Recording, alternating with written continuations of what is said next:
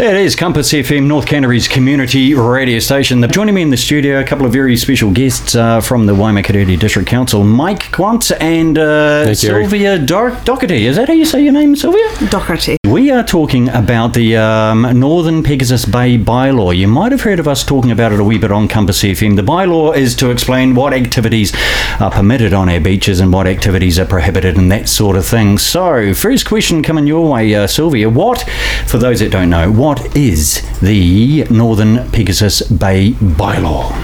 Okay, well, starting to explain out, a bylaw is a set of legal rules set out by the council, and this bylaw outlines rules for the beaches and the estuary in the district, and that stretches from Kairaki at the mouth of the Waimakariri to Ashworth's Beach just north of the Ashley-Rakahuri estuary and Saltwater Creek. Okay, so why do we have such a bylaw?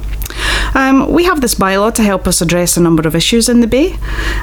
This includes health and safety of beach users, conflict between incompatible recreation activities, looking at the impact of offensive behaviour, recreational use in the bay on our dune systems and on the wildlife and vegetation of the estuaries and lagoons, and also looking importantly at the destruction and disturbance of our foreshores. We've heard that our beaches have been very busy this summer. An increase in numbers of residents and visitors to the bay is something that we really have to think about. Yeah, exactly. We don't want open season, do we? Having a couple of rules around bits and pieces is always a good thing. Nothing wrong with that at all. Mike, coming to you, what are the known areas of concern? Like what's proposed to change sort of situation? What are they? Well, life doesn't stay the same, does it? And we need to review the bylaw because things are changing out there as well.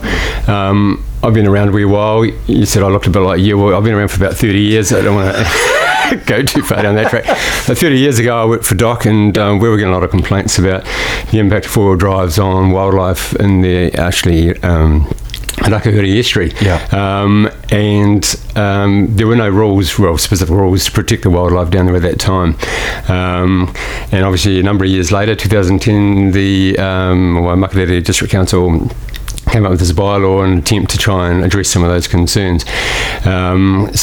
Moving on from that, we've got the rules in place and things are improving out there. But there is something proposed to change. Is there anything that you want to change at all? The bylaw is running pretty smoothly as it is currently, but we do imagine that there are lots of new people coming into the district. People have different ideas, aspirations for what they want to use the beaches for. We can see there's more people coming onto our beaches, wanting to use vehicles and other things which have impact on each other. So we really got to recognise that and go, well, hang on, what are the issues out there right now in 2024?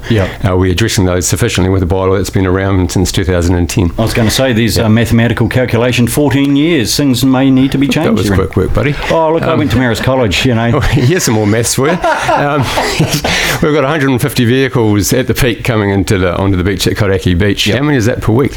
150 divided by 7 lots. No, multiply. But anyway, that's so over 1,000 vehicles a week that enter onto the beach at Kairaki at peak time.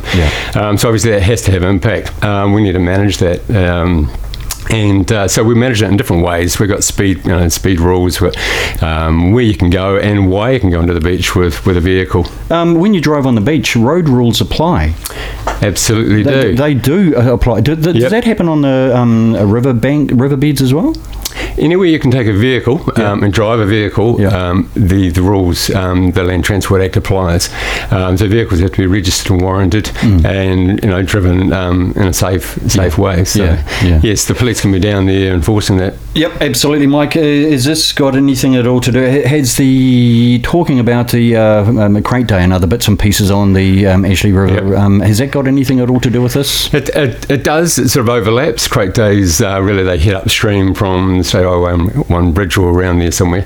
We're downstream of that, but the wildlife stretches right through the area. Okay, well, here's an opportunity for people to have your say on this particular bylaw. Sylvia, how can people do exactly that and have a say? So we're trying to have a conversation with the community about this over the summer period because we know that that's the busiest time of year. So what we've got at the moment, as you'll see when you're down at the beaches under the estuary, you'll see some posters out there. We've got a lovely big pink poster. Brilliant. It says, got a minute? Yep. And it's got a QR code on it. If you scan that with your smartphone, it will take you straight to our beach user survey.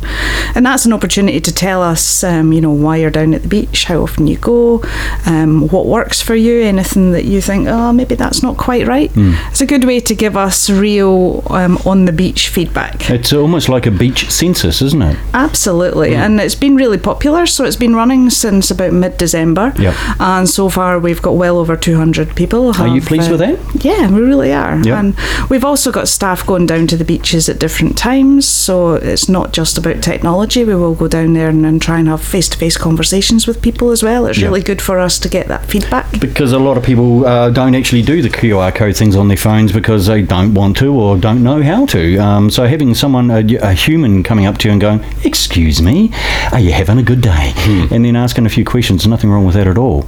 But is there anything in the council offices that people can do or website that people can go to? Yep, so as normal with anything to do with the council, we have a page on the council webpage. I think it's Let's Talk. Here it is, I just found it. Let's talk.waimakariri.govt.nz, and then you can go searching for the Northern Pegasus Bay bylaws. Yeah, and again, we've got posters out on the beaches. You'll see lovely green posters with a beautiful picture of the beach, and there's a QR code on there. It takes you straight to the page. Mike and I are also going out to a couple of community events. So on Monday the 12th of February, we're out at 7 p.m. at Pines and Kairaki Community Centre. And you'll have an opportunity there to talk to us, share anything with us, and also fill in either the survey or a submission on the bylaw, or you can do both.